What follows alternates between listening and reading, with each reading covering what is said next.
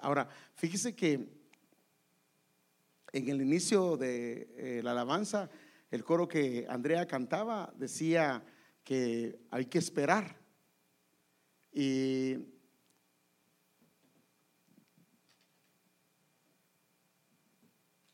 de un momentito, hermano, por favor. De un momentito. Fíjese que decía que hay que esperar. Y la novia está esperando. Y al final, en el canto que estaba cantando ahorita, hablaba de la paciencia que tenemos. Es que tenemos que estar conectados a esto.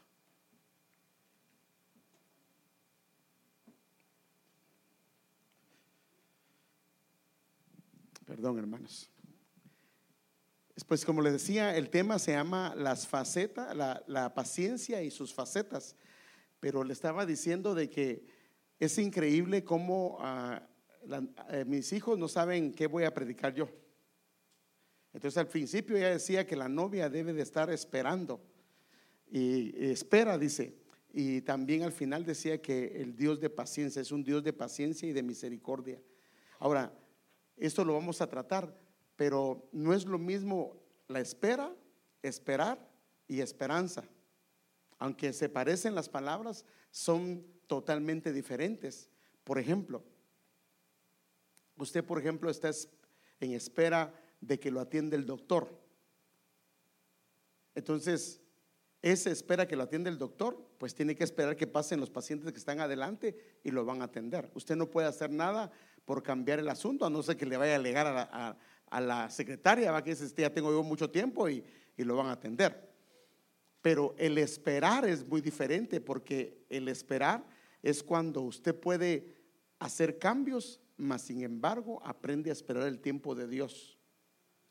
Entonces, por eso cuando dice el salmista, pacientemente esperé. Entonces, todas estas, la palabra espera, esperar, y vamos a verlo, esperanza y lo que es paciencia se relacionan, tienen muchas cosas en común. Y yo quiero que veamos algunas cosas de ellas, pero vamos a orar antes de esto. Padre, te damos gracias en esta hermosa noche porque nos permites estar en tu casa.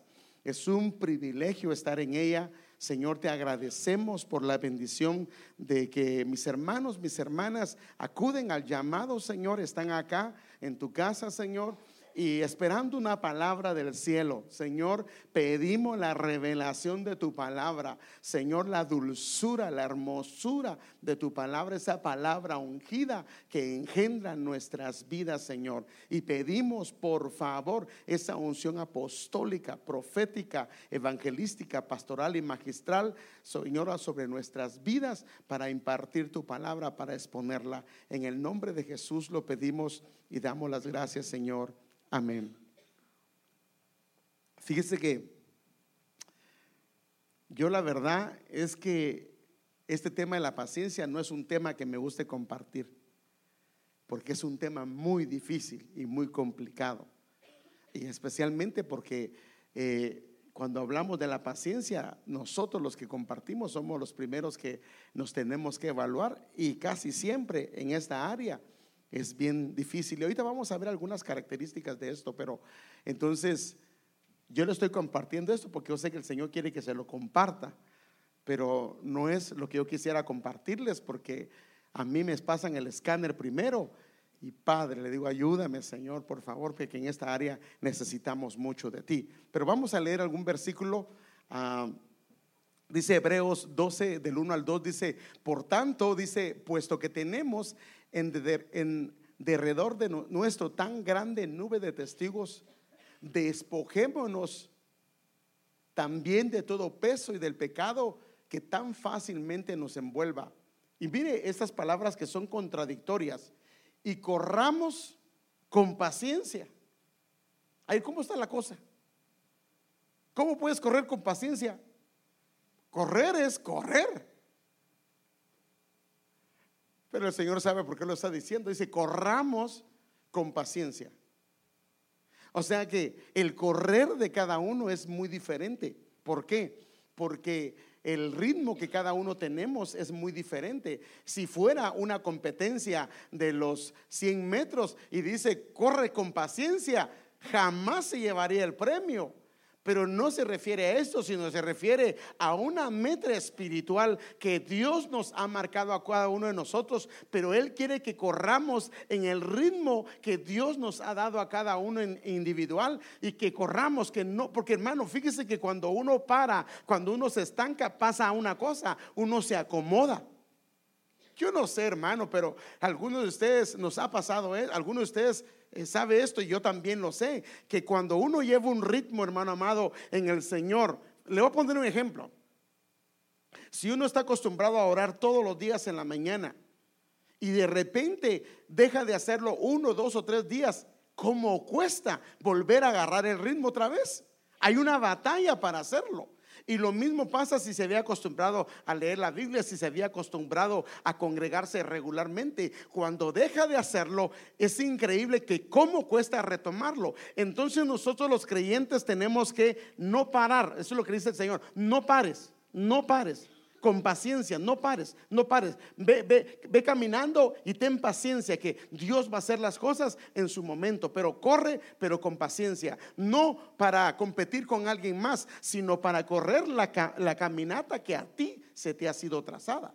Entonces dice: corramos con paciencia la carrera, o sea, el camino que el Señor nos ha puesto por delante. Y a cada uno de nosotros el Señor nos ha marcado, hermano amado, hacia dónde debemos de llegar. Fíjese que hay metas que Dios nos pone a corto plazo y hay metas que el Señor nos pone a largo plazo, y no podemos alcanzar las de largo plazo si primero no alcanzamos las de corto plazo. Entonces hay áreas que Dios nos revela y nos dice: esto quiero que hagas.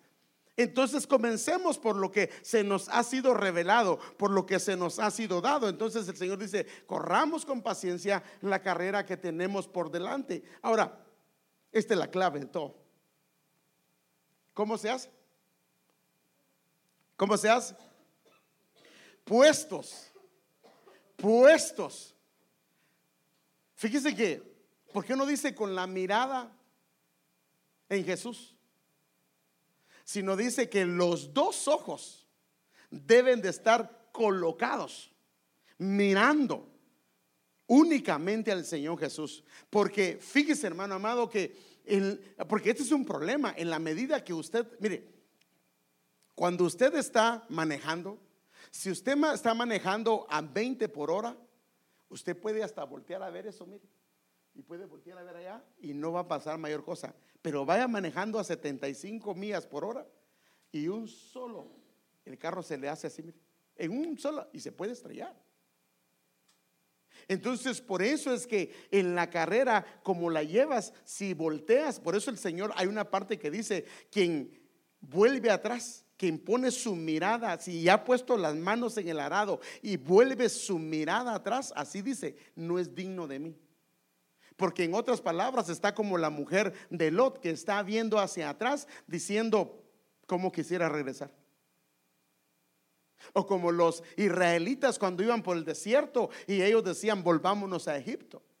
Y eso, por supuesto, no le agrada al Señor. Entonces, puestos los ojos en Jesús. Esa es la clave de todo, es esto. Hermanos, cuando nos desanimamos, ¿sabe por qué nos desanimamos?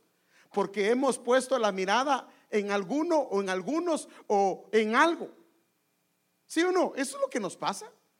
Nosotros si ponemos nuestra mirada en el Señor, jamás nos desanimaríamos. ¿Por qué? Porque en Él no vamos a hallar ningún error. Pero si vemos a la derecha, vemos a la izquierda, vemos a los líderes que van adelante o a los hermanos que se quedaron atrás, hermanos, nos vamos a desanimar.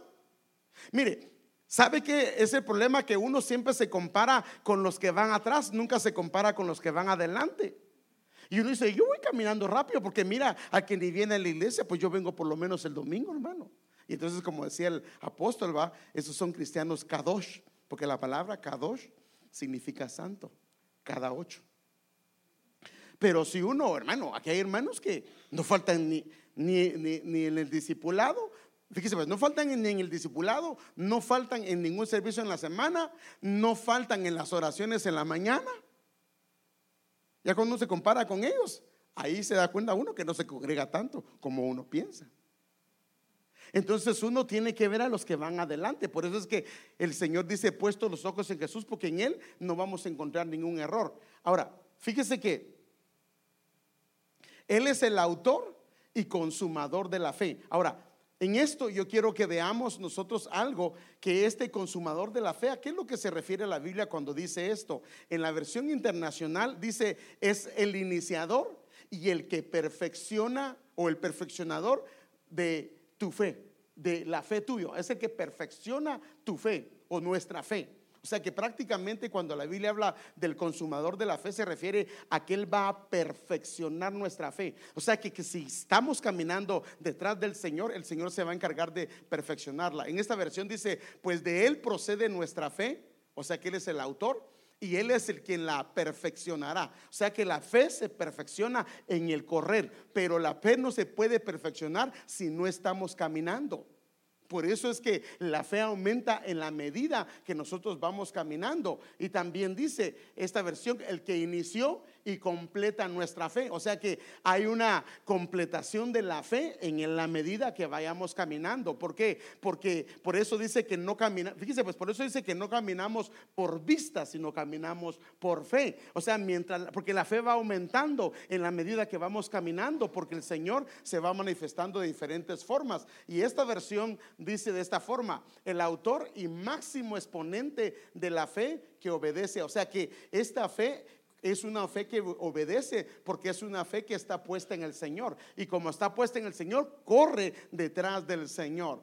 Pero este es el texto base, solamente quería mostrarles algunas cosas. Ahora, si lo hacemos de esa forma, corremos la carrera con paciencia, ponemos los ojos en el Señor, que la fe que Él ha puesto, Él la va a perfeccionar en el camino, y que por el gozo puesto delante de Él, Él soportó la cruz, y termina diciendo, menospreciando la vergüenza, y se ha sentado a la diestra del trono de Dios. Y con mayor razón tenemos que poner nuestra mirada en Él, porque Él está a la diestra del trono de Dios. Bueno, este versículo quería leérselo para que podamos iniciar y agarrar un versículo de base. Pero ahora yo quiero que miremos algo. Como vamos a ver la paciencia, yo quiero que miremos la paciencia en varias facetas que la Biblia lo muestra. Entonces está la paciencia que se muestra en la Trinidad.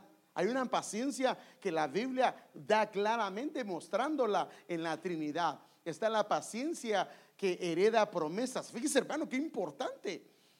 Si no hay paciencia, se puede dejar de heredar las promesas que Dios tiene. Yo quiero que veamos esto. La paciencia que es fruto del Espíritu Santo como un don. La paciencia también como fruto por la prueba de la fe. O sea, porque la fe es probada y surge una paciencia por la fe que es probada. También la paciencia como un fruto de las tribulaciones, que también queremos verla. Queremos ver la paciencia como la palabra de su paciencia. Dice que los que guardan la palabra de su paciencia, imagínense, hermano, Dios los guardará de la hora de prueba que ha de venir sobre el mundo entero. Aleluya. O sea que este es el rapto. O sea que si guardamos la palabra de su paciencia, el Señor nos va a guardar y nos va a llevar en el rapto como una novia. Entonces, la paciencia que es longanimidad. Este está bueno, hermano. Que Dios nos permita hablar sobre eso. La paciencia que es, y esta es la paciencia de Dios. Es la paciencia de Dios. La paciencia como vestidura. Porque fíjese que hay quien puede tener la paciencia como vestidura, pero no como un don. Porque lo que pasa es que la paciencia que es fruto del Espíritu Santo viene de una relación. Por eso es que hay gente que uno ve que como la paciencia comienza a incorporar en su vida, pero luego miramos que ya no, porque significa que esa persona dejó de buscar al Señor. Porque en su presencia, fluyendo en el Señor, como es un don, como es un fruto del Espíritu, la paciencia comienza a fluir en ese hermano, en esa hermana. Entonces, como vestidura también, la paciencia, de un momentito que voy a pasarla para acá, que aquí. La paciencia que hay una paciencia que es la que exhorta también, la paciencia de los santos. Esto está en Apocalipsis, eso lo vamos a ver también. Está la paciencia que afirma la esperanza. Por eso le decía que la paciencia está muy relacionada con la esperanza. la paciencia la paciencia que perfecciona. O sea que hay una paciencia que perfecciona la vida del creyente. Entonces, yo quisiera que en los miércoles que vamos tratando, vamos a ver algunas de estas cosas y que el Señor nos permita ver todas, que a veces que siempre dejamos pendiente, pero bueno, que el Señor nos permita verlo. Pero bueno, viendo todo esto, yo quiero que enseñarle un rótulo que estaba viendo que me gustó. Mire lo que dice este rótulo, dice: la paciencia no es la capacidad de esperar, es la actitud que tenemos mientras esperamos. O sea, la paciencia no es la capacidad de esperar, sino que es la actitud que tenemos mientras esperamos. El salmista decía: pacientemente esperé en el Señor. Entonces hay quienes esperan, pero no pacientemente. ¿Estamos de acuerdo? Entonces una cosa es esperar porque no tenemos alternativa, y otra cosa es esperar pacientemente. Pacientemente significa que no hay palabras groseras o palabras que vayan de alguna forma a lastimar, o palabras que puedan ser una falta de reverencia al Señor. Le voy a poner otro ejemplo. Por ejemplo, la paciencia cuando estamos sobre la mesa. Porque fíjese, hermano amado, que cuando a veces nos ponemos, mire, yo creo que nosotros, ¿a alguien no le gusta opinar? Todos, ¿verdad? Pero a algunos nos gusta opinar, pero no nos gusta escuchar cuando otros opinan. Ya cállese, hermana, ya cállese, hermano. Bueno, ¿y por qué sí? A usted sí le gusta que lo escuchen. Y hay algunos pues que se tardan más que otros. Pero nosotros, hermanos amados, fíjese que cuando nosotros estamos conversando, debemos decir, si alguien se tomó el tiempo de escucharme a mí, lo que yo dije, ¿no creen que es justo que yo me tome el tiempo de esperar que alguien diga lo que tiene que decir? Entonces nosotros, hermanos amados, podemos darnos cuenta de la paciencia, porque fíjese que cuando alguien explica algo, algunos lo explican rápido y van al punto, y al otro se van por Guatemala, por Canadá, por el África, y a veces ni llegan al punto, pero cuando llegan, pues llegaron. Y por ahí dice algún hermano en su mente: pues qué rato me hubiera dicho eso, ya lo hubiera entendido. Pero bueno, es la manera de explicar, o la manera de darse a entender. Entonces, esto es importante. Ahora, cuando hablamos de paciencia, realmente yo creo que la mayoría de nosotros tenemos un concepto de ello. Por eso es que en los hospitales, ¿cómo se le llama a las personas que están ahí? Pacientes.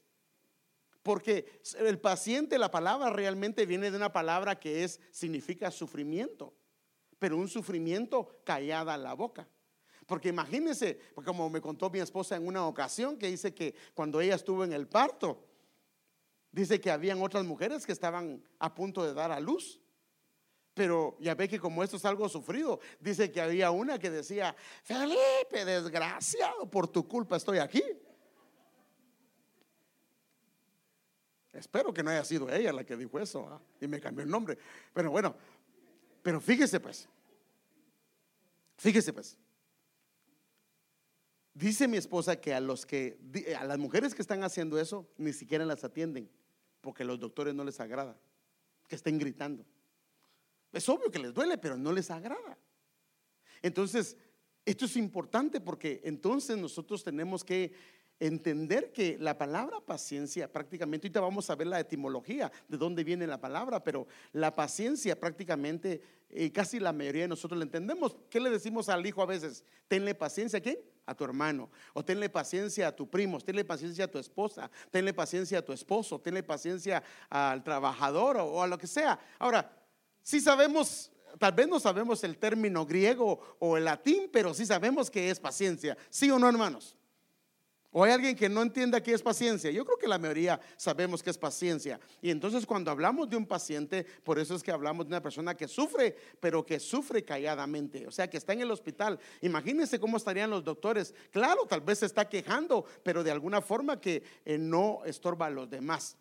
Pero bueno, vamos a entrar de lleno a esta palabra, a la etimología de la palabra paciencia. Esta es la capacidad de sufrir o tolerar desgracias y adversidades o cosas molestas u ofensivas con fortaleza, sin quejarse ni rebelarse. Esto lo dice el diccionario de la Real Academia Española. Esto es lo que significa. Ahora, por eso es que se llama paciente en un hospital, porque está tal vez está tolerando alguna desgracia, alguna adversidad o alguna molestia, pero lo hace sin quejarse ni tampoco rebelarse, porque como se quiere curar y tiene problemas con alguna enfermedad, está acostado esperando que el doctor lo atienda, ¿sí o no? Hasta que él se tome el tiempo de llegar y lo atienda, porque ella no puede decir, no, yo al doctor lo quiero en este momentito, y el doctor va a decir, sí, no, perdone señora, aquí estoy. No lo va a hacer. Entonces esto es importante. Entonces prácticamente es el sufrir, pero sin decir o quejarse ni rebelarse. Este otro también tiene su origen en el vocablo latino patientia, que esa es la palabra de donde viene patientia, y la cual describe la capacidad que posee una persona por tolerar, atravesar o soportar una determinada situación sin experimentar nerviosismo o que no pierde la calma. Que por ejemplo, fíjese pues, como todos hemos pasado, hermano. En una ocasión, ya habíamos terminado el servicio. Eso estábamos en el otro lado.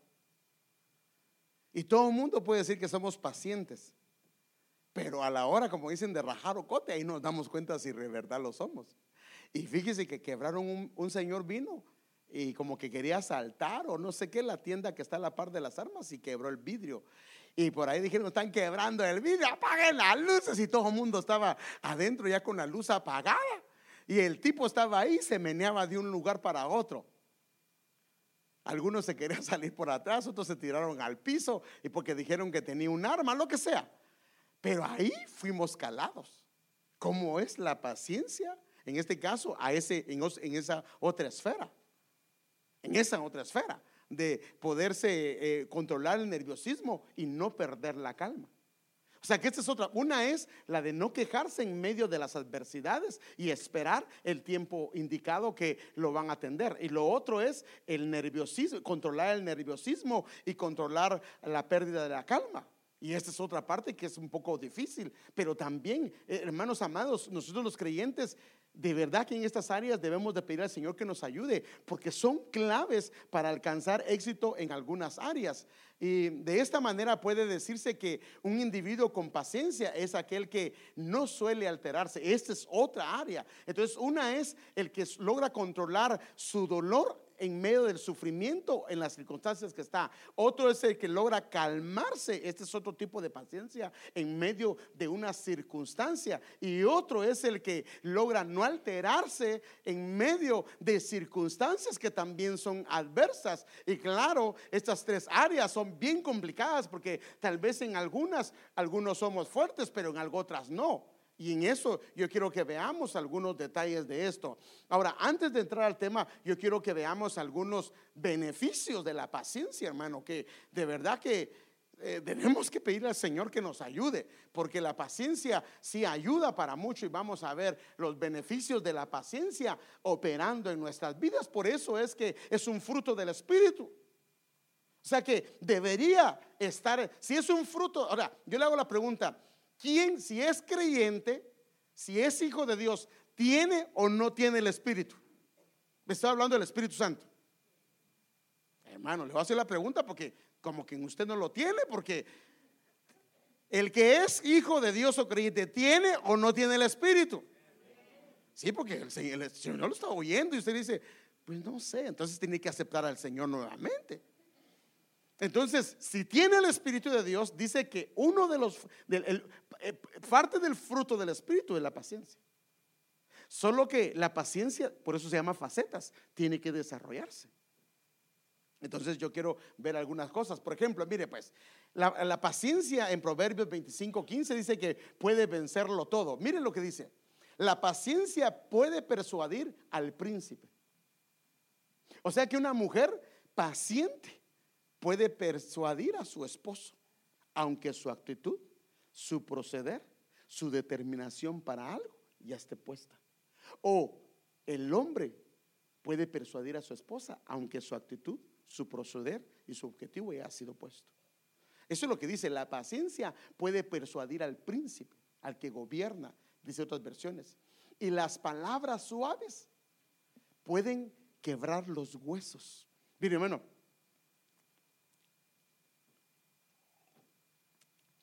¿sabe usted que hay suciedad en la calle? Que el agua, aunque es un elemento tan suave, con presión, el agua puede limpiar.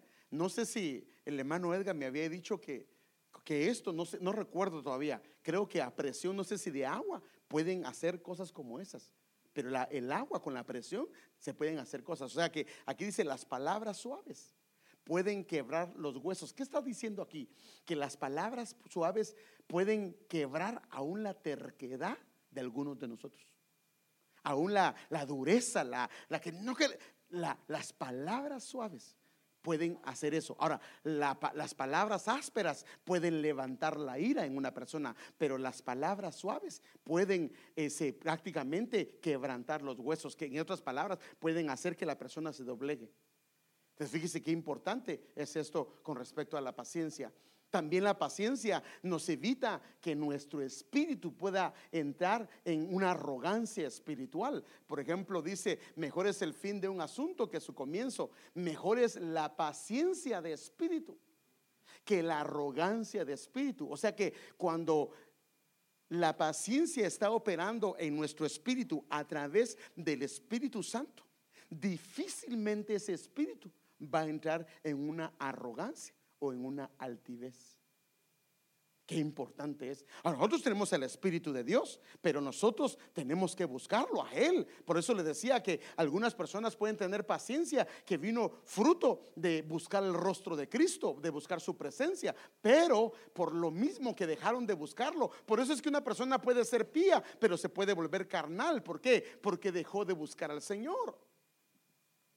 Mire, otra cosa, nos ayuda a guardar los mandamientos del Señor. Aquí se verá la paciencia de los santos, de los que obedecen los mandamientos de Dios y mantienen la fe en Jesús. O sea que la paciencia también nos ayuda. Ahorita estoy dándole solo beneficios de que hace la paciencia, hermano, para guardar los mandamientos. También nos ayuda a salir de las pruebas, pero nos ayuda a salir de las pruebas correctamente, porque a veces nosotros salimos de algún problema de una manera incorrecta. Por ejemplo, Dios nos habló que teníamos que hacer algo y lo hicimos, pero como no nos respondió el Señor y la falta de paciencia, tomamos una decisión equivocada, que a la larga nos va a costar, puede ser económicamente o nos va a costar algunas situaciones que vamos a tener que enfrentar. Voy a poner un ejemplo. Dios le había hablado a Abraham y a Sara que el Señor les iba a dar un hijo, ¿sí o no? ¿Les había hablado? Entonces, pero lo que no les dijo él, porque ese es el asunto de la paciencia, y por eso es que vamos a hablar que esa es la diferencia entre espera y esperar, porque el problema es que Dios jamás les dijo, sí hubo un tiempo que les dijo de aquí al próximo año, cuando ya le iba a confirmar, cuando se acercaba el tiempo del cumplimiento de la promesa, pero al principio él no les dijo cuándo, solo le dijo: no te preocupes, eres estéril, pero yo les voy a dar un hijo, de tus entrañas va a salir. El problema es que pasó el tiempo y ellos no vieron la respuesta. Y en este caso la que flaqueó no fue Abraham, el que flaqueó no fue Abraham, la que flaqueó fue la esposa. Y como flaqueó, entonces ella quiso darle una ayudadita a Dios y dijo: no creo que lo que Dios quiso decir es que me iba a dar un hijo, pero como había una costumbre que si una mujer tenía una sierva, la mujer le podía dar la sierva al marido y ese hijo iba a ser dado en las rodillas de la ama, y entonces ese hijo le pertenecía a la ama, a la dueña.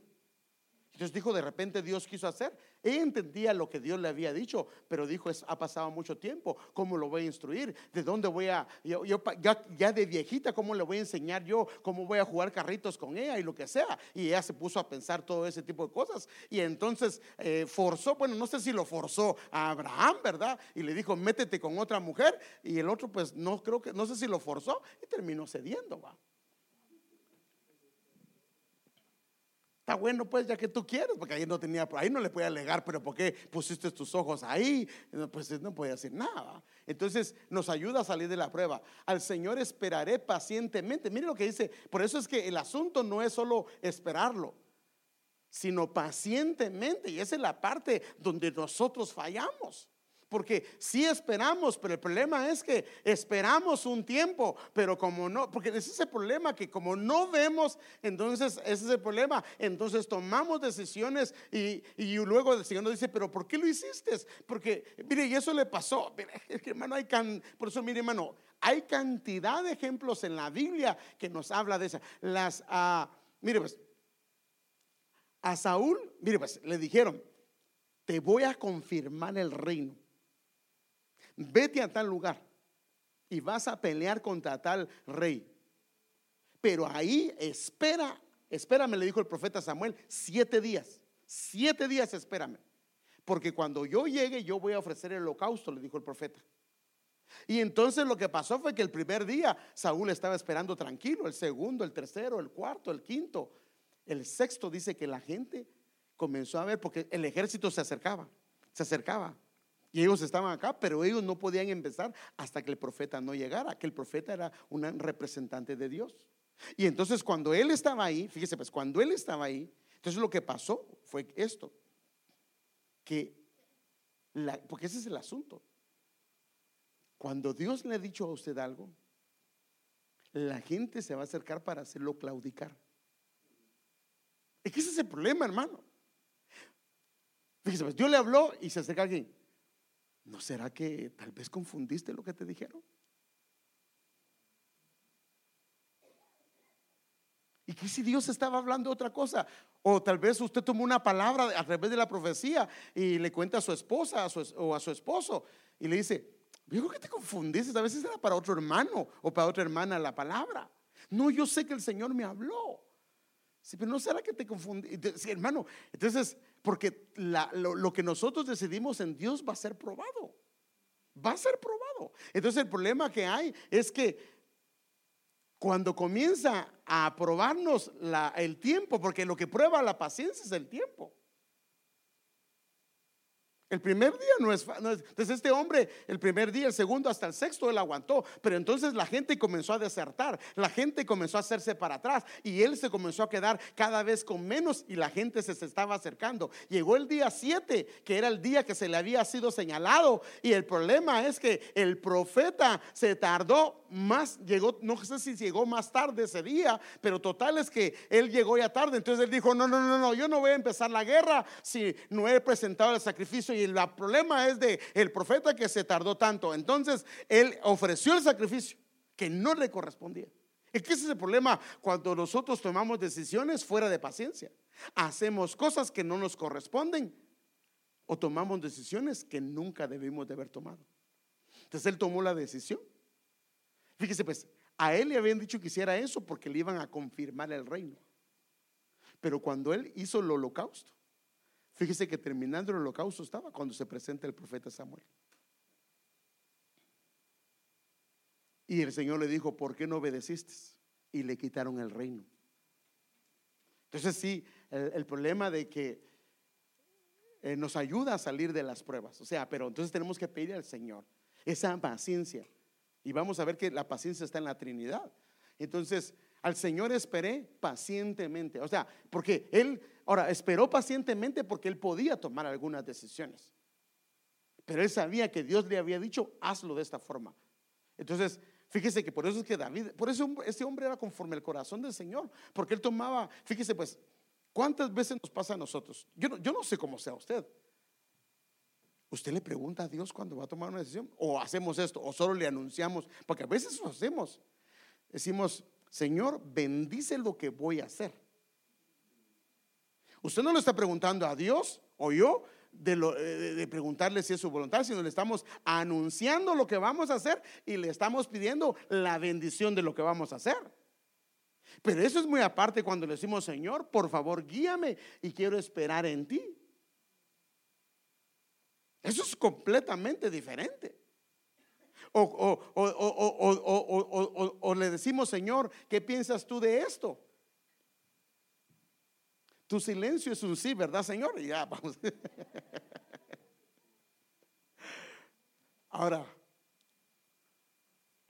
el Señor, el problema que hay, no el problema, sino que el Señor, mire, hermano, ahorita que estábamos hablando con los hermanos que vinieron a predicar, uno de los hermanos a mí me hizo hermano, porque sí oro, hermano, oro, y yo sé que busco mucho tiempo para buscar al Señor, pero él me dijo algo que ahí sí me hizo hermano, y dije: Padre, ayúdame, porque dice que él se pone a orar y él no se levanta de ahí hasta que no recibe la respuesta.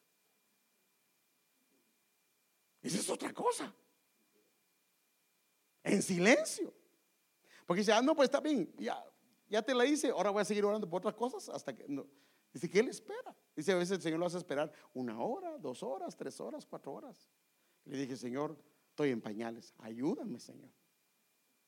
Pero requiere paciencia y no tomar una decisión hasta que el Señor nos responda. Entonces el Señor esperé pacientemente, y como lo esperó pacientemente, Él se inclinó a mí y oyó mi clamor.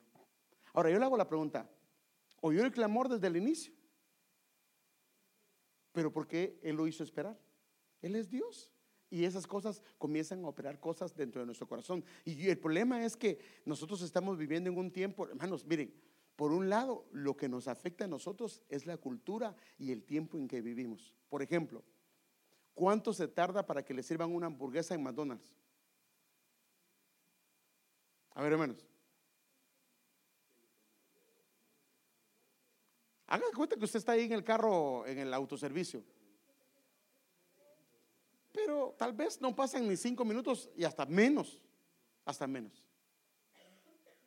Entonces el problema es que el café tenemos en microondas para hacerlo. O sea, todo lo queremos rápido. Estamos en una cultura y en un tiempo donde todo lo queremos rápido. Entonces las respuestas los queremos ya. Todo lo que vamos a hacer lo queremos ya. Entonces eso no nos ayuda, porque eso lo que hace es que nos hace impacientes. Mire, le voy a poner un ejemplo. ¿Por qué cree que cambiamos de computadora? Y ese va conmigo, hermano. Porque yo me desespero cuando está así, mire, y ya quiero borrar todo y volver a instalarlo. De verdad, hermano, ya me acostumbré a lo rápido de las cosas. Entonces ese es el problema, que no nos ayuda. Entonces por eso es que el Señor a veces nos ayuda. Mire, por un lado es bueno el tiempo que vivían anteriormente. Fíjese pues, hasta ahora, por la misma tecnología que estamos, uno de verdad sufre. La tecnología lo hace sufrir. Le voy a poner un ejemplo. Usted se va de vacaciones con su familia y está por allá, y de repente le llama a alguien que se enfermó, alguien, o que pasó esto, o que pasó aquello. Ya sus vacaciones se las arruinaron. Muchas veces tiene que rezar. Pero si antes no había teléfono, ¿qué hacía? Hasta que regresaba se daba cuenta que algo había pasado. ¿Sí o no? Entonces ahora, por ejemplo, antes estaba en casa y usted de verdad descansaba. Ahora está en casa y lo llama fulano, mengano, sutano. A cada rato se el teléfono, clic, clic, clic. Fíjese, hermano, que si uno no tiene cuidado, ni hasta dormir lo deja, hermano, porque algunos solo oyen un zancudito y ya no duermen. Y algunos apagan la luz y le siguen dando al teléfono.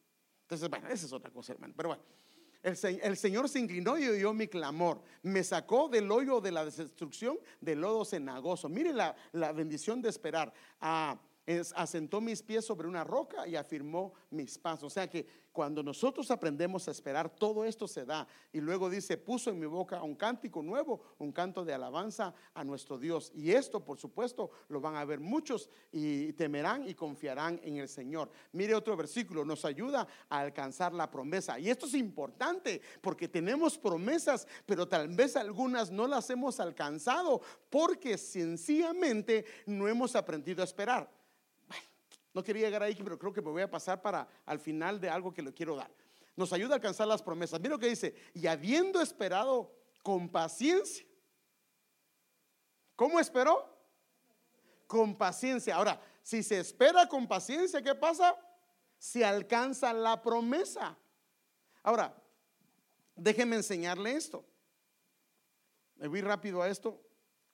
Mire pues, más o menos es como esto. Le voy a poner un ejemplo. O sea que necesitamos la paciencia para alcanzar las promesas. O sea que tal vez por eso no hemos alcanzado algunas promesas de Dios, que ya están hechas, pero no hemos tenido paciencia. Mire, está Dios y nosotros le pedimos que salve a nuestra familia, que nos prospere, que nos saque de las deudas. Y póngale usted aquí una cantidad de cosas que usted tiene o que le hemos pedido al Señor. Y viene el Señor y por supuesto nos da la indicación de qué es lo que nosotros debemos de hacer. Y nos dice que comencemos a caminar. Entonces, ¿qué hacemos? El Señor, le oramos al Señor que nos salve, que nos prospere, que nos saque de las deudas, que esto y lo y una cantidad. Le voy a poner un ejemplo. No hay varios, pero uno de ellos. Por ejemplo, usted está pasando por problemas económicos. Las finanzas no le alcanzan. Y viene y ya sea que hable con el pastor o que habla con uno de los líderes de la iglesia y le dice, hermano, esto me está pasando. Y la primera pregunta que hacemos los que, por favor, no vaya a pensar que cuando viene un miembro y antes de que me diga, me quiero congregar aquí, no piense que le pregunto, ¿y usted va a diezmar o no? No le hago esa pregunta. Pero cuando alguien viene a mí y me dice que tiene problemas financieros, sí le hago esa pregunta. ¿Por qué? Porque esa es clave, porque el diezmo es un principio de prosperidad.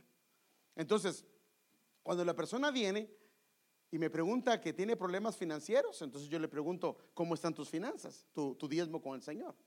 Y si me dice que generalmente eso es lo que pasa, hermano, pues ¿cómo voy a ser fiel si apenas logro alcanzar para lo que tengo que hacer? Entonces ahí le digo yo, es que tú hay una promesa de Dios, dice, probadme, trae los diezmos al alfolí, deposítalos y dice, yo abriré. Pero el Señor no dice, yo te abro primero los cielos y después que te abra los cielos, tú traes tu diezmo. Hermano, hay un orden ahí, ¿sí o no? Hay un orden que Dios estableció, no fui yo. Fue Dios que lo estableció. Y si Dios lo estableció, el orden de los factores sí altera el producto, porque es la manera de Dios, es la manera como Dios lo hizo. Entonces Dios dice, trae primero, llega a los cielos, se abren los cielos y derrama el Señor. Ahora, el problema es que viene la persona y me dice, está bien, pastor, lo voy a hacer. Entonces obedece y comienza a caminar y comienza a diezmar. Entonces comienza a dar su diezmo, o ya sea que tiene un problema de familia, un problema de atadura, un problema de deudas, comienza a diezmar o a consagrarse al Señor o a buscar el rostro del Señor, comienza a hacer todo eso. Haga de cuenta usted que la persona, por eso le tengo que poner un ejemplo, que la persona vino y diezmó. Entonces cuando diezma, digamos que diezmó el domingo, y el lunes dice, a ver, Señor, ¿dónde está? Cuando llegue al trabajo, de seguro el patrón me va a decir, ven. Diste tu diezmo, ¿verdad? Aquí está tu aumento. No, posiblemente no. Y pasa el lunes y dio su diezmo. Y el miércoles comienza a decir, ¿para qué di mi diezmo? Ahora no me alcanza. Entonces, ahí el problema que hay es que obedeció. Y mire pues, usted obedeció. Y como obedeció, cumplió la voluntad de Dios. Entonces ahí cumplió la voluntad de Dios. Pero el problema que hay, y esto es lo que quiero mostrarle, déjeme ver si regreso acá.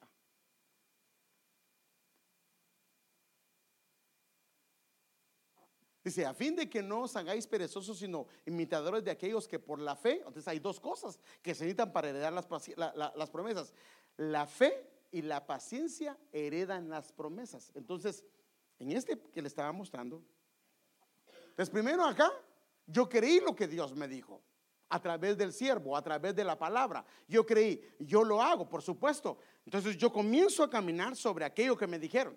Yo comienzo a caminar.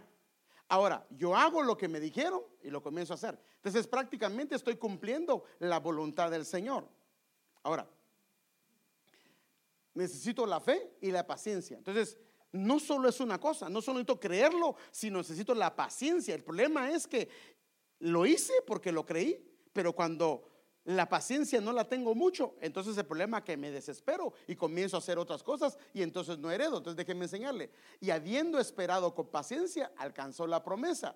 Mire, por tanto, sed pacientes hasta la venida del Señor. Mirad, mire este ejemplo. Cómo el labrador espera el fruto precioso de la tierra, siendo paciente en ello hasta que recibe la lluvia temprana y tardía. Entonces déjenme enseñarle. Haga de cuenta que el hombre sembró. Aquí lo que dice es esta: le pide la semilla a Dios, le pide su lluvia para que prospere su cosecha. Entonces lo que hace, dice: Dios, bendíceme la cosecha que voy a hacer. Entonces lo que hace Dios es que viene y dice: tú siembra, ara la tierra y siembras. Y él está haciendo lo que Dios le dice. Entonces ahora viene Dios y Dios tiene que derramar su lluvia. Y al derramar su lluvia, entonces él le pidió una buena cosecha. Él cumplió la voluntad de Dios haciendo lo que Dios le dijo, lo obedeció. Pero el problema es que él viene y tiene que esperar la lluvia primera, la lluvia segunda y la lluvia tercera. Y aún así tiene que esperar el fruto que se dé. Entonces es lo que dice este pasaje que acabamos de leer. Entonces dice: mirad cómo el labrador espera el fruto precioso de la tierra, siendo paciente en ello hasta que recibe la lluvia temprana y tardía. Dios lo va a dar y va a dar el crecimiento. Ahora déjeme mostrarle este pasaje. Porque tenéis necesidad de paciencia para que cuando hayáis hecho la voluntad de Dios obtengáis la promesa. Entonces mire que dice: porque tenéis necesidad de paciencia para que cuando hayáis hecho la voluntad de Dios obtengáis la promesa. Entonces vamos acá. Entonces, si era por diezmo, entonces yo le pedí al Señor. El Señor me dijo que tengo que hacer a través de su siervo. Yo obedezco, doy mis diezmos, cumplí la voluntad de Dios, pero ahora necesito la paciencia para que después de que hice la voluntad de Dios, Dios me dé. Entonces acá esta es la parte crítica. La paciencia para esperar el tiempo de lo que Dios va a hacer. Porque posiblemente yo di mi diezmo y la bendición caiga el día lunes y yo voy a ver la mano de Dios gloriosa.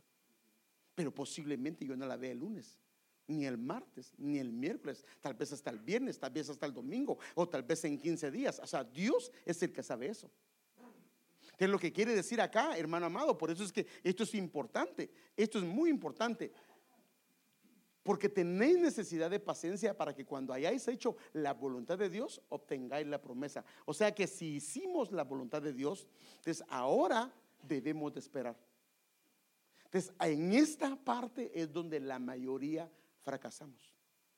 Hicimos lo que nos dijeron, buscamos el rostro del Señor, dimos nuestros diezmos, nos consagramos, lo que sea que hayamos pedido al Señor, obedecimos al Señor, caminamos en fe, cumplimos su voluntad. Eso fue exactamente lo que hizo Saúl. ¿Sí o no?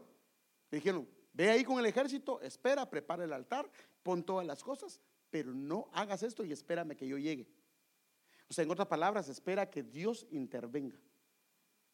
En el caso de él le dieron 7 días. En el caso tal vez de nosotros no nos dieron un tiempo, porque el pastor le dice: no te preocupes, Dios te va a bendecir y te va a prosperar. Pero el pastor no le dice el día miércoles a las 3 de la tarde. No se lo dice. Entonces, acá en esta parte de acá, ¿sí me está captando lo que le estoy diciendo? En esta, o sea, entonces, ¿por qué es que no recibimos? Sí, hermanos, ya hicimos, mire, ya hicimos todo. Oímos, cumplimos lo del Señor, caminamos en fe, cumplimos su voluntad, pero el problema es que no esperamos el tiempo de Dios. Posiblemente comenzamos a decir: ¿para qué? Mejor no hubiera dado el diezmo. Mira cómo estoy. O la mujer le dice al varón, o el varón a la mujer: mira, por tu culpa, yo no quería, pero como me insististe, yo lo di. Y mira ahora mira, anda a pedir dinero al pastor, a ver si te lo quiere devolver. o que te haga un préstamo él. Y Dios está escuchando, porque es que ahí estamos siendo probados. Por eso es que necesita fe y paciencia para alcanzar las promesas. Fe y paciencia. Padre Santo. Entonces, ¿qué es el consejo acá? Esperemos, hermanos. Aquí estamos esperando, pero aquí pacientemente. Pero Dios lo va a hacer, porque Dios no tarda su promesa. Dios cumple sus promesas. Entonces, quiero regresar a donde veníamos.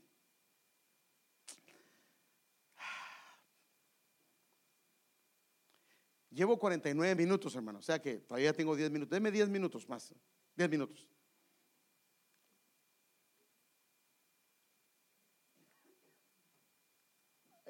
Nos ayuda a salir de las pruebas. Bueno, esto ya lo habíamos visto. Y habiendo esperado con paciencia, vimos la promesa. Nos ayuda a mantenernos firmes en la esperanza. Mire, pues todo cuanto está escrito para nuestra enseñanza fue escrito, a fin de que por la paciencia y por la consolación de las escrituras estemos firmes en la esperanza. Pero bueno, entonces ahora aquí quiero ir a algo.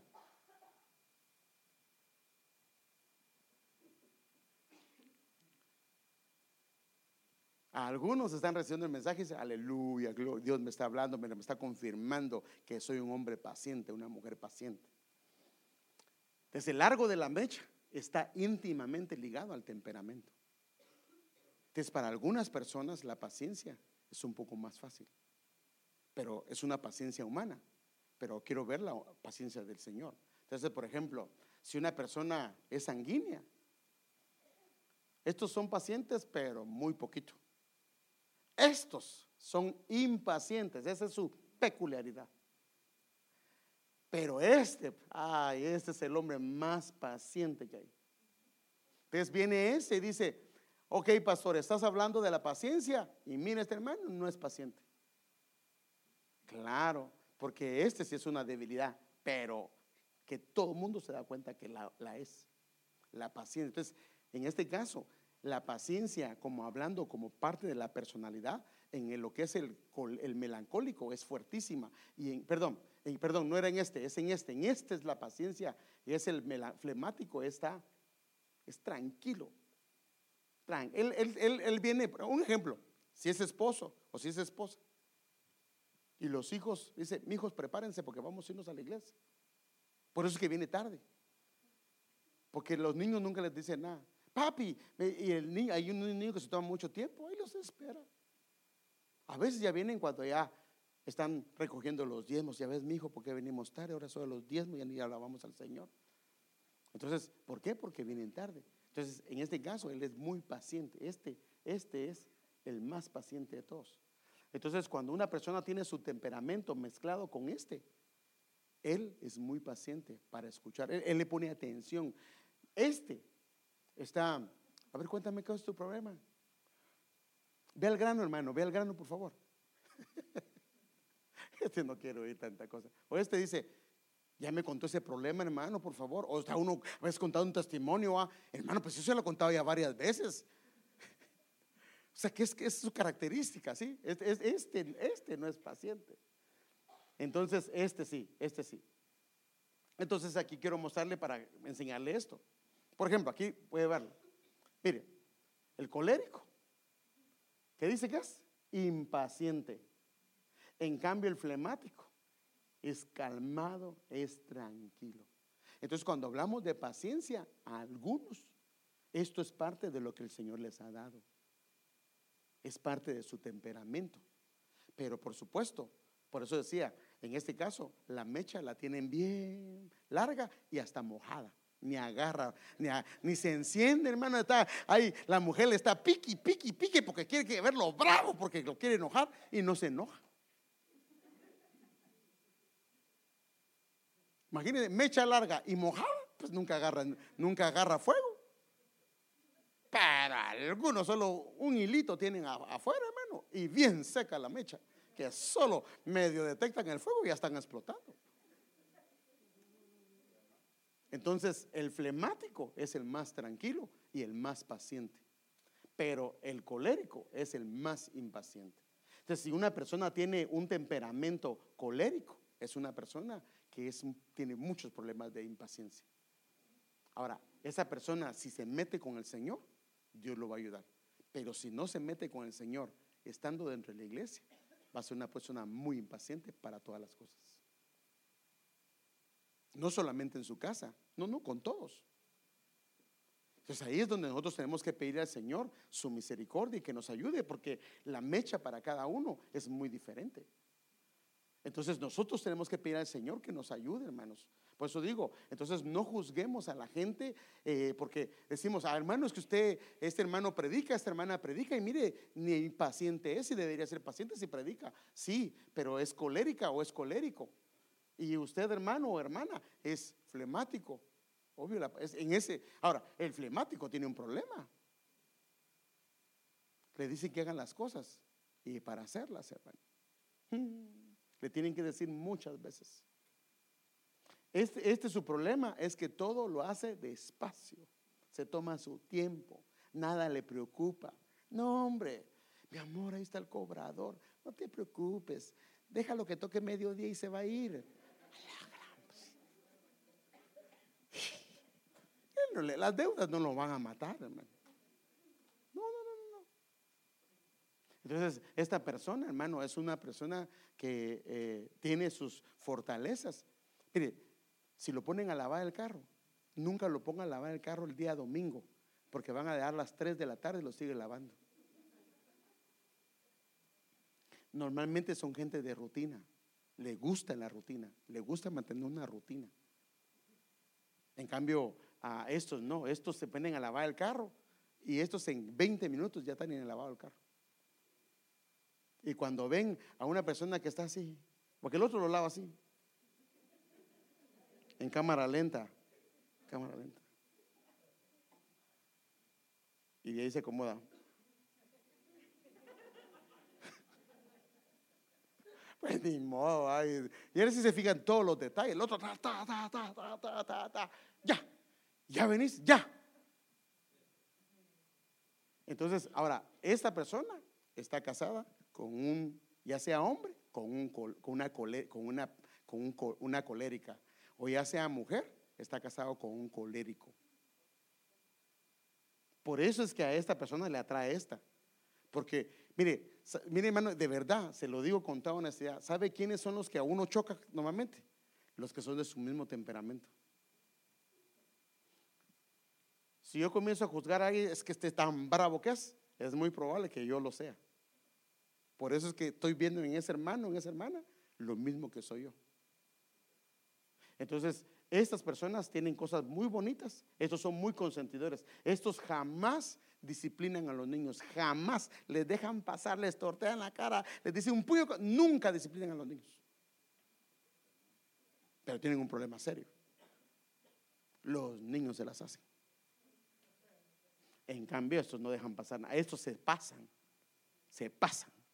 Entonces ahí es donde uno tiene que pedirle un balance al Señor para que lo ayude en esto. Ahora, el sanguíneo, estos sanguíneos, es que no era la idea de hablar de los temperamentos, pero los sanguíneos se caracterizan primero.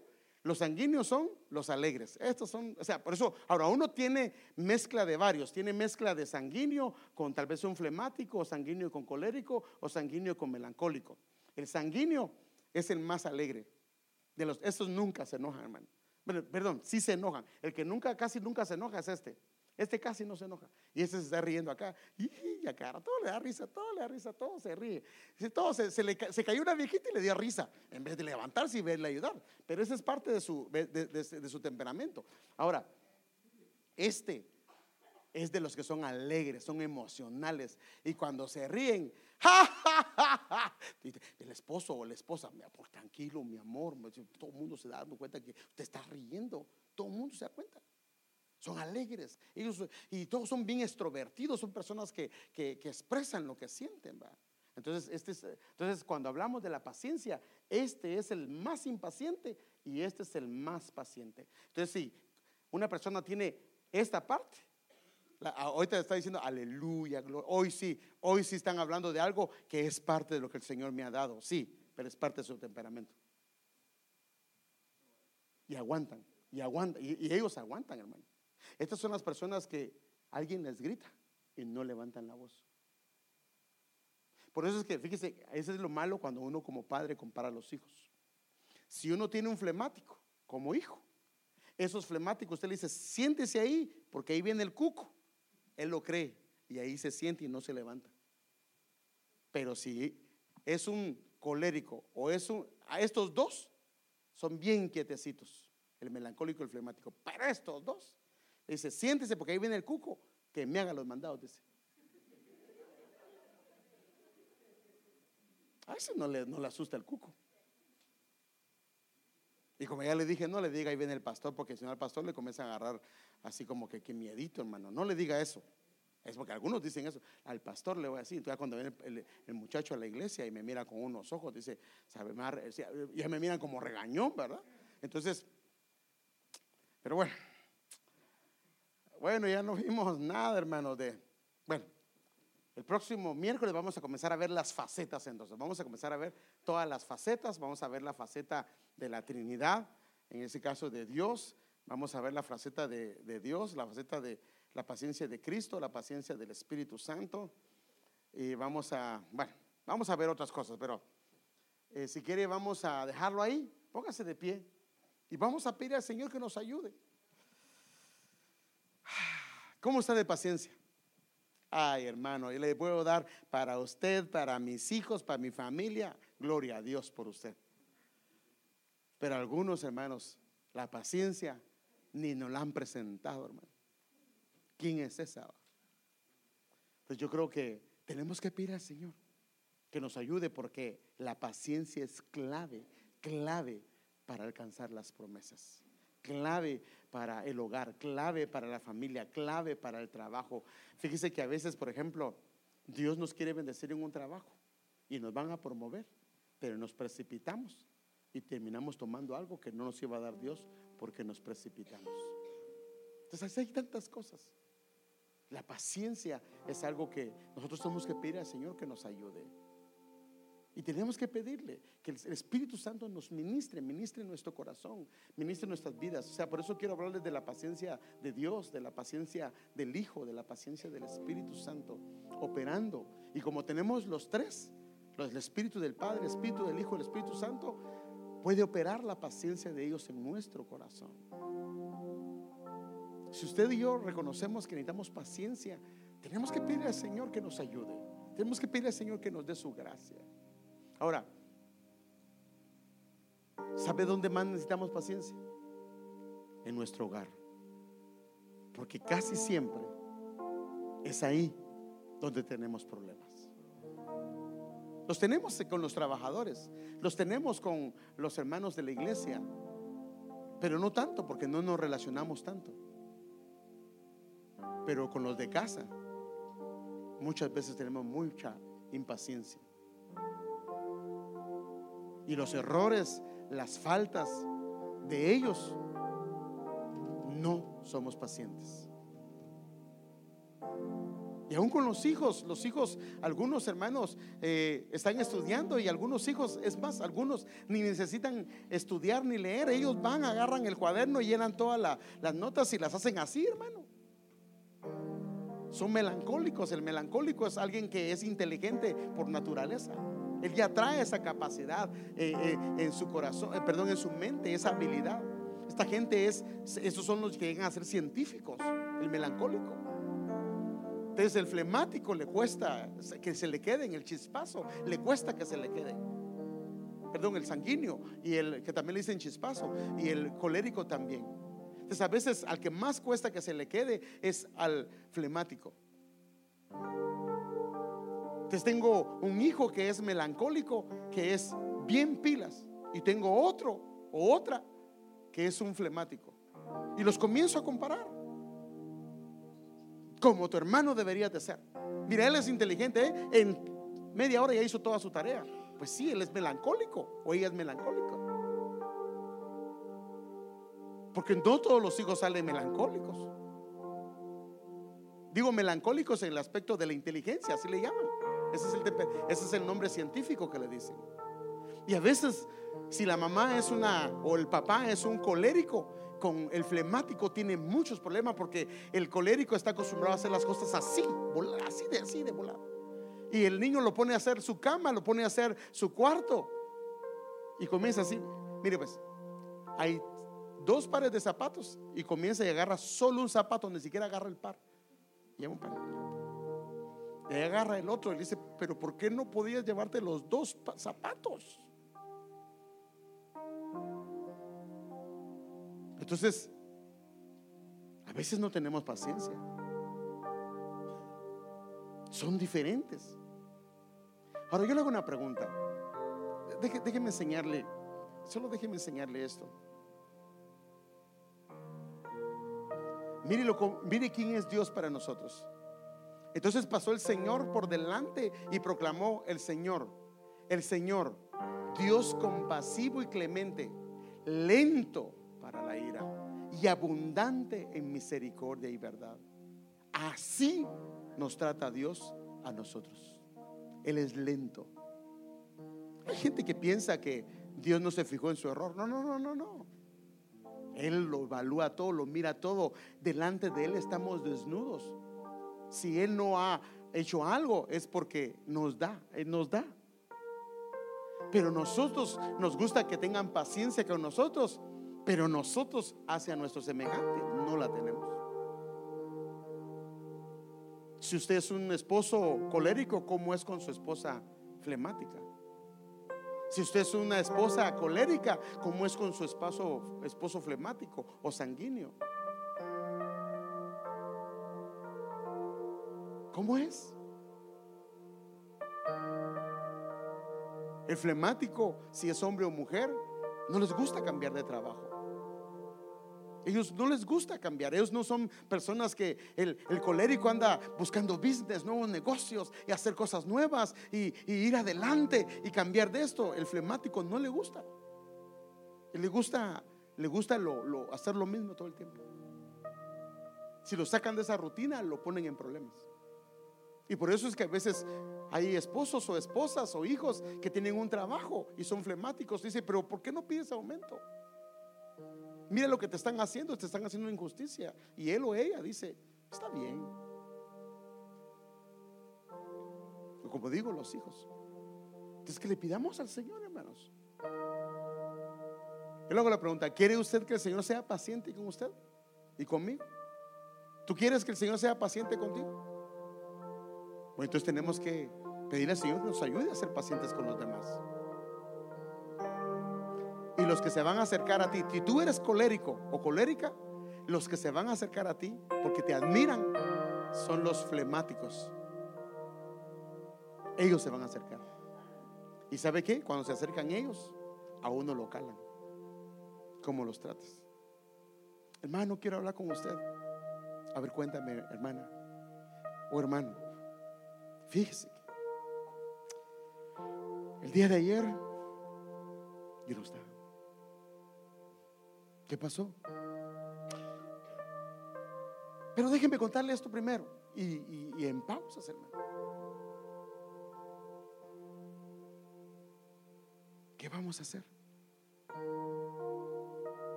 Esa es parte de lo que el Señor les dio. Pero esta gente es la que nos ayuda a frenarnos a nosotros, a tomar un balance, porque a veces vamos de un solo. Pero esta persona es como un freno para nosotros, para ayudarnos a tomar decisiones. Pero pidámosle al Señor que nos ayude, hermanos, porque yo creo que, a no ser que sea flemático, él o ella no tiene problemas con esto. Pero los demás, si no lo somos, si no somos flemáticos, en la paciencia tenemos muchos problemas. Cuando van a tomar una decisión, la piensan, la repiensan. Ya Dios le confirmó 3 veces y quiere otra confirmación. Así son. Amado Padre, ayúdanos, Señor. Ayúdanos, Padre, porque reconocemos que no tenemos paciencia. Nos cuesta, Señor. Tenemos debilidad, de falta de paciencia. te pedimos que nos ayudes, Señor. Porque sí es cierto, queremos que tú tengas paciencia con nosotros, que te apiades de nosotros, que te compadezcas de nosotros, que Señor amado, nos trates con bondad, con misericordia, con generosidad, con longanimidad. Pero nosotros no hacemos lo mismo con las personas que nos rodean, con los que de alguna forma trabajan en nuestro departamento, con las personas que trabajan con nosotros, ya sea que seamos dueños de compañía, o que seamos jefes de un lugar, o que seamos, Señor amado, jefas de un lugar, o que tengamos bajo nuestro control a personas que de alguna forma tenemos que guiar o dirigir. Pero esta noche te pedimos que nos ayudes. Señor, vemos en tu palabra que la paciencia es fruto del Espíritu, Señor, y pedimos que por favor nos ayudes, Señor. Perdónanos, Señor, si no hemos dejado fluir tu paciencia en nosotros. Y perdóname, Señor, perdónanos por tomar decisiones equivocadas, por no haber esperado el tiempo suficiente. Perdóname a mí, Señor, por la falta de paciencia. Ayúdame, Señor, por favor, a poder ver a los demás con ojos de misericordia, para verlos con paciencia, Señor. Dame la gracia para escuchar, la gracia para poder escuchar atentamente, Señor. Dame la gracia, Señor, para tratar a mis hermanos y a mis hermanas como a mí me gusta que tú me trates a mí. Yo quiero pedirte, Señor, que nos des tu paciencia, Señor, hacia aquellos que en lo que nosotros somos fuertes, tal vez ellos son débiles, o tal vez ellos no son tan diestros, Señor. Danos la paciencia para enseñar, danos la paciencia para explicar, danos la paciencia para soportar sus flaquezas o sus errores o sus indisciplinas, Señor, o sus faltas de profesionalismo tal vez en alguna área. Danos la gracia, Señor, para que tu paciencia pueda ser instalada en nuestro corazón, Señor. Tenemos el Espíritu del Padre en nuestro corazón, el Espíritu del Hijo, el Espíritu Santo, y pedimos que la paciencia tuya venga sobre nosotros. Tal vez es un área que no hemos trabajado, no hemos desarrollado, pero hoy queremos pedirte que inicies en nuestras vidas un proceso nuevo, Señor. Queremos aprender a oír, queremos aprender a atender, queremos aprender a poner atención, Señor, a los detalles, Señor, de mis hermanos, de mis hermanas. A atender, Señor, aquel que nos atiende en el supermercado, aquel que nos atiende en el restaurante, aquel que nos atiende, Señor amado, en un lugar donde lavan carros, o en un lugar, Señor amado, donde trabajamos. A tener paciencia con nuestro jefe, o con nuestro compañero de trabajo, o con nuestro compañero de estudio, Señor, o con las personas que nos rodean. Ayúdanos, Señor. Queremos dar testimonio que tenemos un Dios vivo, Señor. Reconocemos que tal vez en medio del sufrimiento no hemos tenido paciencia y hemos dicho cosas que no debimos de haber dicho, o en medio, Señor amado, de problemas no hemos tenido la calma, Señor, y el nerviosismo nos ha ganado. O en medio, Señor amado, de las circunstancias o de los problemas, la ira ha salido de nuestro corazón, el enojo. Pero hoy te pedimos que nos ayudes. Ayúdanos, Señor, porque no queremos seguir igual, Señor. Queremos un cambio en nuestro corazón. Y perdónanos, Señor, perdónanos si a alguien le hemos hecho daño con alguna expresión de impaciencia o con una actitud de impaciencia.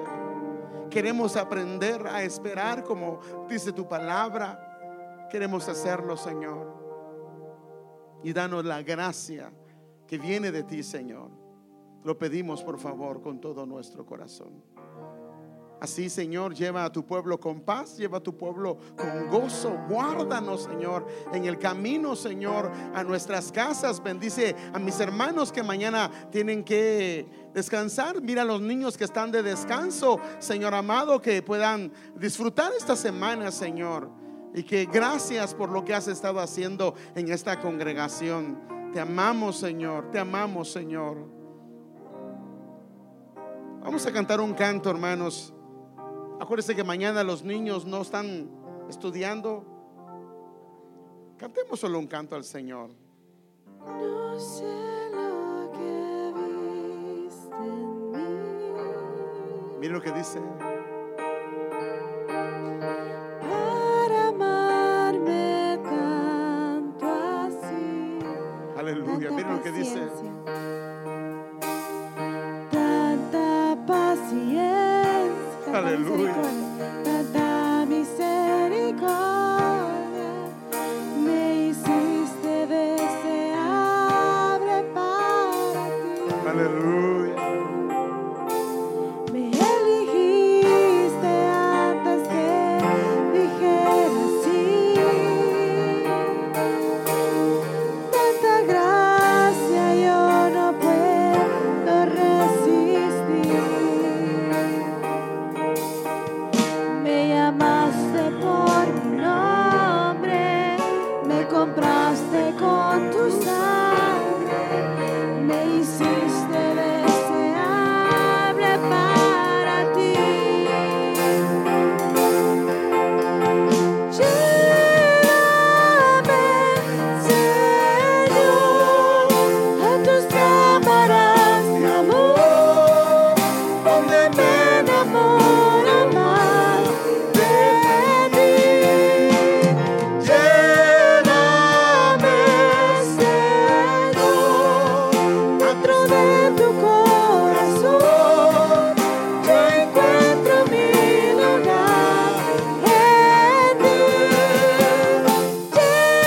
Llévame, Señor, a tus cámaras de amor, donde me enamoro más de ti.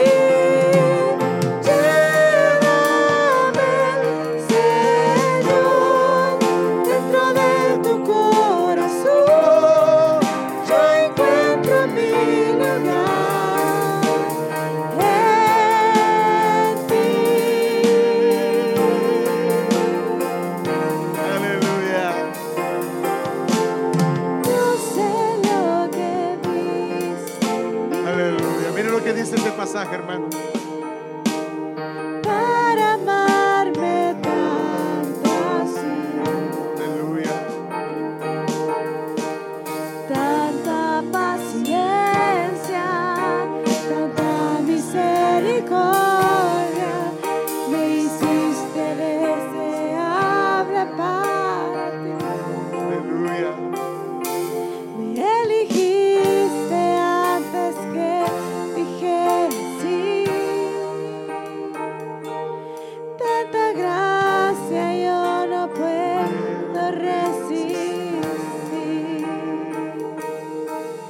Me llamaste por mi nombre, me compraste con tu sangre, me hiciste deseable para ti. Llévame, Señor, a tus cámaras de amor, donde me enamoro más de ti. Llévame, Señor, dentro de tu corazón. Yo encuentro mi lugar en ti. Llévame, Señor, a tus cámaras de amor, donde me enamoro más de ti. Llévame, Señor, dentro de tu corazón. Yo encuentro mi lugar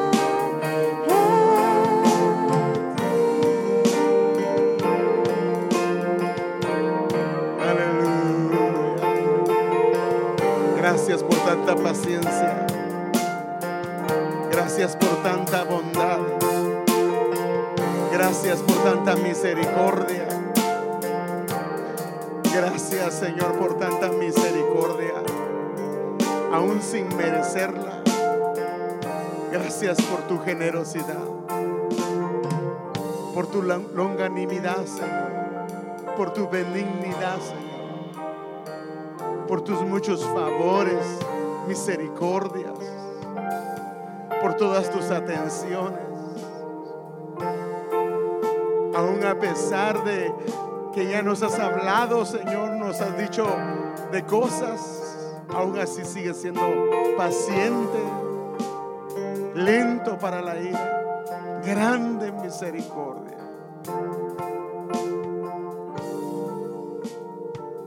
No entendemos, Señor, cuánta paciencia. Perdónanos por no tenerla, que es una área donde fallamos como hijos, pero queremos parecernos al Padre, queremos parecernos al Hijo y atender a mis hermanos, a mis hermanas, atender a mis compañeros, a atender a mis amigos, con la paciencia con que tú tienes con nosotros. Ayúdanos, Señor, ayúdanos, Señor, a ponerle atención a los pequeños, a los que otros no les ponen atención, Señor, a los que otros no quieren escuchar.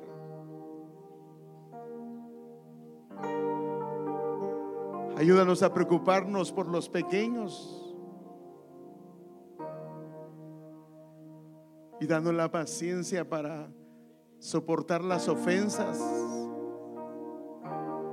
danos la paciencia para soportar los agravios, las palabras que tal vez dicen en contra de nosotros, y que no paguemos a nadie mal por mal, Señor,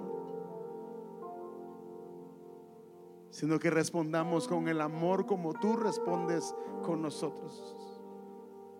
Que aún sin merecerlo, aún sin tener el derecho de merecerlo, a pesar de eso,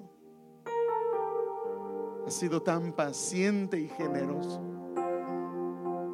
Somos testimonio vivo, Señor, de tu paciencia.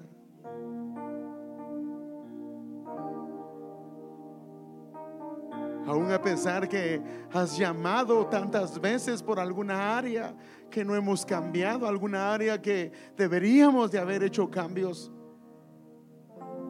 y tu voz, tu dulce voz, en vez de alejarse, aún con paciencia sigue llamándonos, hablándonos. No entendemos, Señor, y no hemos hecho como tú has hecho con nosotros, y lo reconocemos, Señor. Lo reconocemos, Señor. Lo reconocemos, Señor, delante de ti. Pero hoy queremos pedirte un cambio en nuestro interior. Márcanos, Señor. Márcanos con este fruto. Márcanos con esta virtud, Señor. Perdónanos porque llevamos años en el camino, años en los caminos tuyos, Señor. Pero ha sido una área, Señor, que hemos batallado vez tras vez. Y hemos fallado, Señor. Hemos fallado. Somos honestos contigo. Pero hoy, Señor, hoy queremos pedirte esa gracia sobreabundante, esa paciencia divina operando en nuestro corazón. Toda impaciencia, Señor, toda desesperación, Señor, en nuestro corazón, desarráigala y danos la paciencia para ayudar a nuestra esposa, ayudar a nuestro esposo, ayudar a nuestros hijos, atenderlos y comprender que no es un defecto, Señor, sino fue la persona que escogiste para nosotros, para enseñarnos paciencia. Ayúdanos, Señor, ayúdanos, Señor. Espíritu de Dios, ministra paciencia en nuestro corazón. Nos cuesta hablar pacientemente. Reconocemos nuestra agresividad para hablar.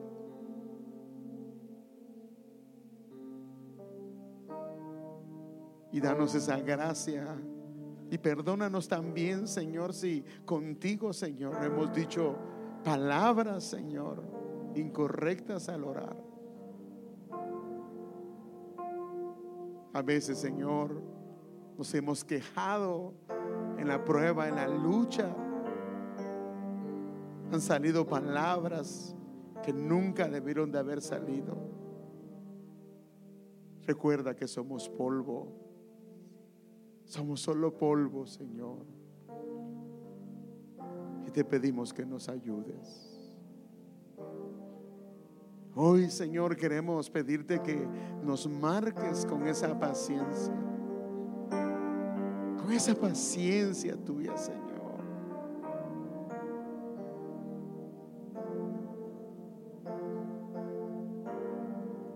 Esa paciencia que viene de tu presencia. Oh, queremos parecernos a ti. Nosotros somos como esos dos discípulos, Señor, que cuando no escucharon, Señor, querían hacer descender fuego del cielo.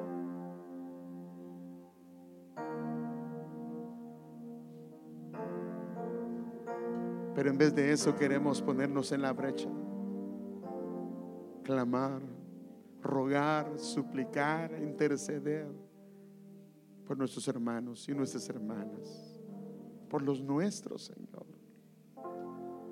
Ayúdanos en casa a ser ejemplo, que es donde más fallamos, Señor. Es donde más fallamos, Señor.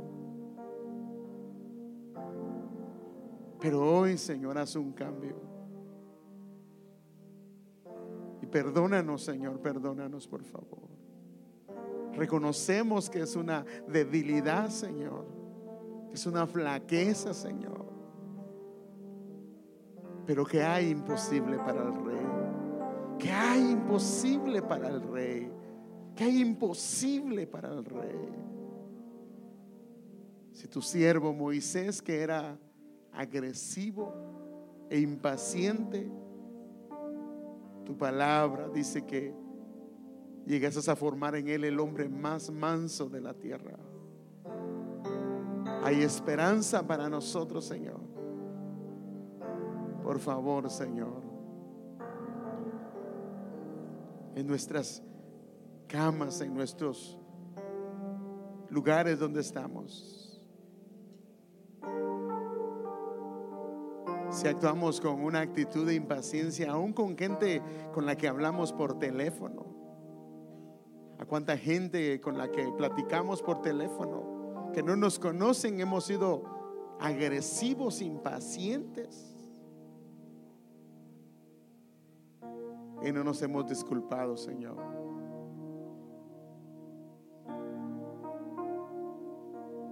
A cuántas cajeras, Señor, hemos dicho cosas que nunca les debimos de haber dicho.